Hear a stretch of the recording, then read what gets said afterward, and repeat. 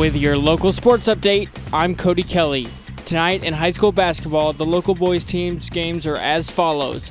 Breckenridge County is headed to Ohio County, and Grayson County is hosting Bullitt Central.